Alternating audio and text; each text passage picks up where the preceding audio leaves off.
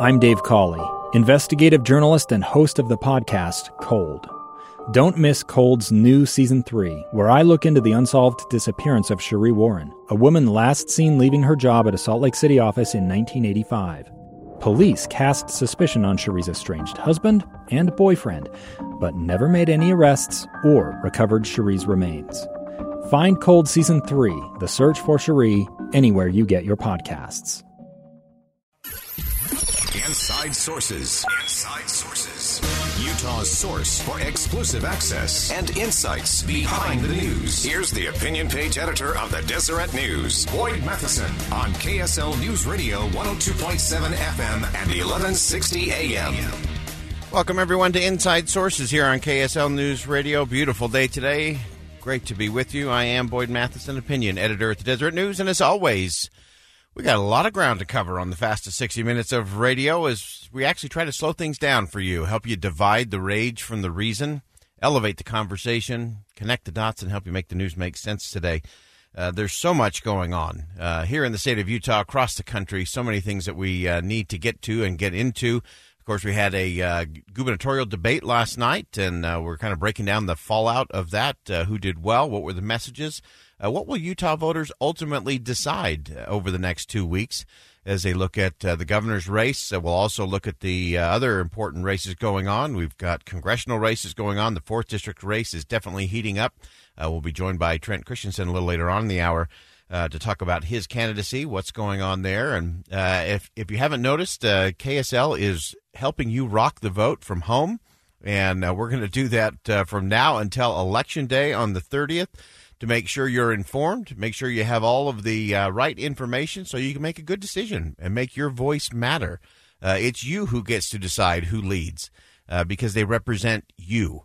And so making sure you're informed and ready and engaged in that process is so important, and we're going to continue to talk about that as we go through the day. And so I want you to be part of the conversation. You can always do that on the Utah Community Credit Union KSL text line, 57500, 57500. Weigh in on anything that's on your mind today, anything that's going to elevate our conversation and help us try to have a meaningful dialogue about the issues that actually matter for all of us here in the state of Utah and around the country.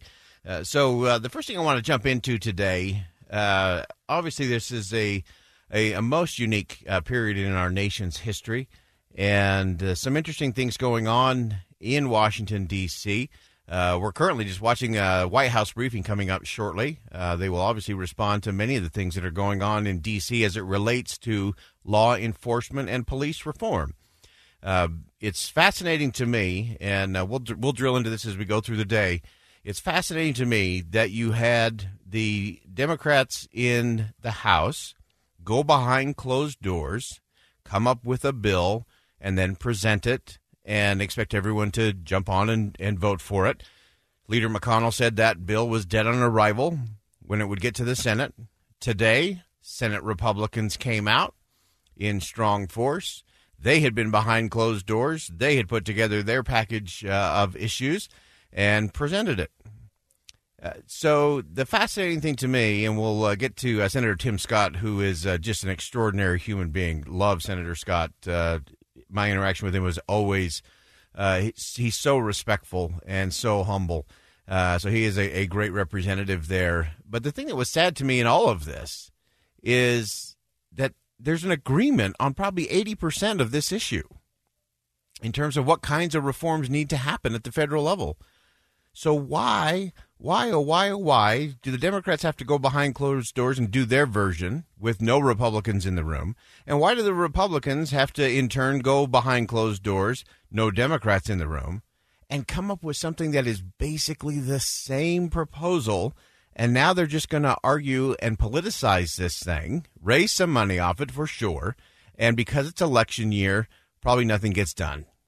That is a tragedy. We're going to drill into that as we go along. And there are so many opportunities for us to come together because everyone agrees. Everyone agrees on what needs to be done. So why are we letting Washington get in the way of getting it done? Now, there was a bright spot yesterday, something that happens every year, and that is the reading of Dr. Martin Luther King Jr.'s letter from the Birmingham jail. on the Senate floor. A wonderful thing that happens each year. It's a bipartisan effort. And I want to turn to that for just a moment because it sets up how we can come together and why we should and must come together. So I want to start first. I mentioned Senator Scott from South Carolina. He's just such an extraordinary soul. To listen to him speak is to be moved on so many levels. Doesn't matter what the topic is. I could listen to Tim Scott read the phone book. It would be great. But he started off on the Senate floor. There are only 3 African Americans in the United States Senate. He is one. He's the lone Republican. There are 2 Democrats. And he introduced the letter with some really important observation. Take a listen. We are at a critical time in our nation's history. I think we can all sense the opportunity that is before us. Through the challenges of COVID and the death of George Floyd and its aftermath, we can affect real, lasting change. Perhaps the most famous line from Dr. King's letter from Birmingham jail is, "Injustice anywhere is a threat to justice everywhere." More than at any time I can remember, people of all ages and races are standing up together for the idea that Lady Justice must be blind. And although COVID has delayed this now annual reading of Dr. King's letter, it has truly never been more important than it is right now. All right, that's Senator Tim Scott doing the introduction before members of both political parties stepped to the microphone and read portions of Dr. King's letter from the Birmingham jail. And I want to play just a segment. Utah's Mitt Romney joined in this effort on the floor of the Senate yesterday. And in the portion that Senator Romney read, focused on the need for white Christians to assist in the cause of racial equality. I had hoped that the white moderate would see this need. Perhaps I was too optimistic. Perhaps I expected too much. I suppose I should have realized that with few members of the oppressor race can understand the deep groans and passionate yearnings of the oppressed race, and still fewer have the vision to see that injustice must be rooted out by strong, persistent, and determined action. I am thankful, however, that some of our white brothers in the South have grasped the meaning of this social revolution and committed themselves to it. They are still all two in quantity, but they are big in quality. All right, that's Senator Mitt Romney reading portion of that letter from Dr. Martin Luther King. And again, it just shows that we can come together on these things. As I mentioned before, we now have competing bills, one from the Democratic House, one from the Republican Senate, as it relates to law enforcement reform, and responding to many of the issues that have come up over the last few weeks as it relates to that. I want to go to let's sneak this in real fast. Let's actually just jump to Senator Sass. Senator Tim Scott laid out the focus of this, that it's the right information, the right resources. Make sure they're doing the right thing in terms of data collection, training, banning, chokeholds, and so on. But this is an important part. Senator Ben Sasse from Nebraska, good man, fantastic thinker. He framed what I think is the real essence of will we get anything done as it relates to law enforcement reform, and he said this. It is a false binary to try to set this up as a debate between people of color and law enforcement. We need to restore and build more public trust, and that starts by trying to narrow the differences and figure out what can we get done to move forward together. We need to use the opportunity of all that we've seen that's wrong to improve upon it by going from reactive to proactive. All right, that's Senator Ben Sasse weighing in on that new bill. Now, here's the interesting thing. Senator Mitch McConnell, leader of the Republicans in the Senate, he controls the calendar. He committed at the press conference that he would bring this bill to the floor of the Senate next week when they are in session. Very important, because that will be really the first time that we will have the opportunity to have these proposals debated in front of the American people. And I know that Senator Booker and Senator Harris from the Democratic side are going to introduce their own version.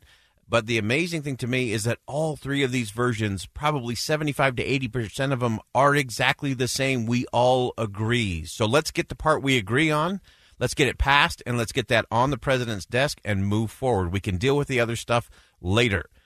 We do not need to let some of the very small, minor, insignificant things stop major progress as it comes to law enforcement, how we weed out those that are abusive, how we weed out any racial injustice or prejudice, and make sure that we take this moment and move everything forward. We've got to get past the political games on both sides of the aisle. I'm calling out both sides. Live up to the principles you profess to believe and make this happen. Get it on the president's desk, and let's take one tiny step forward, but let's take it because we need to move forward.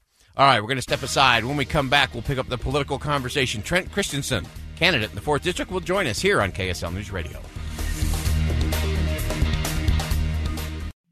2 years ago, Americans watched in horror as a crisis unfolded at the Kabul airport. There's desperation and anguish.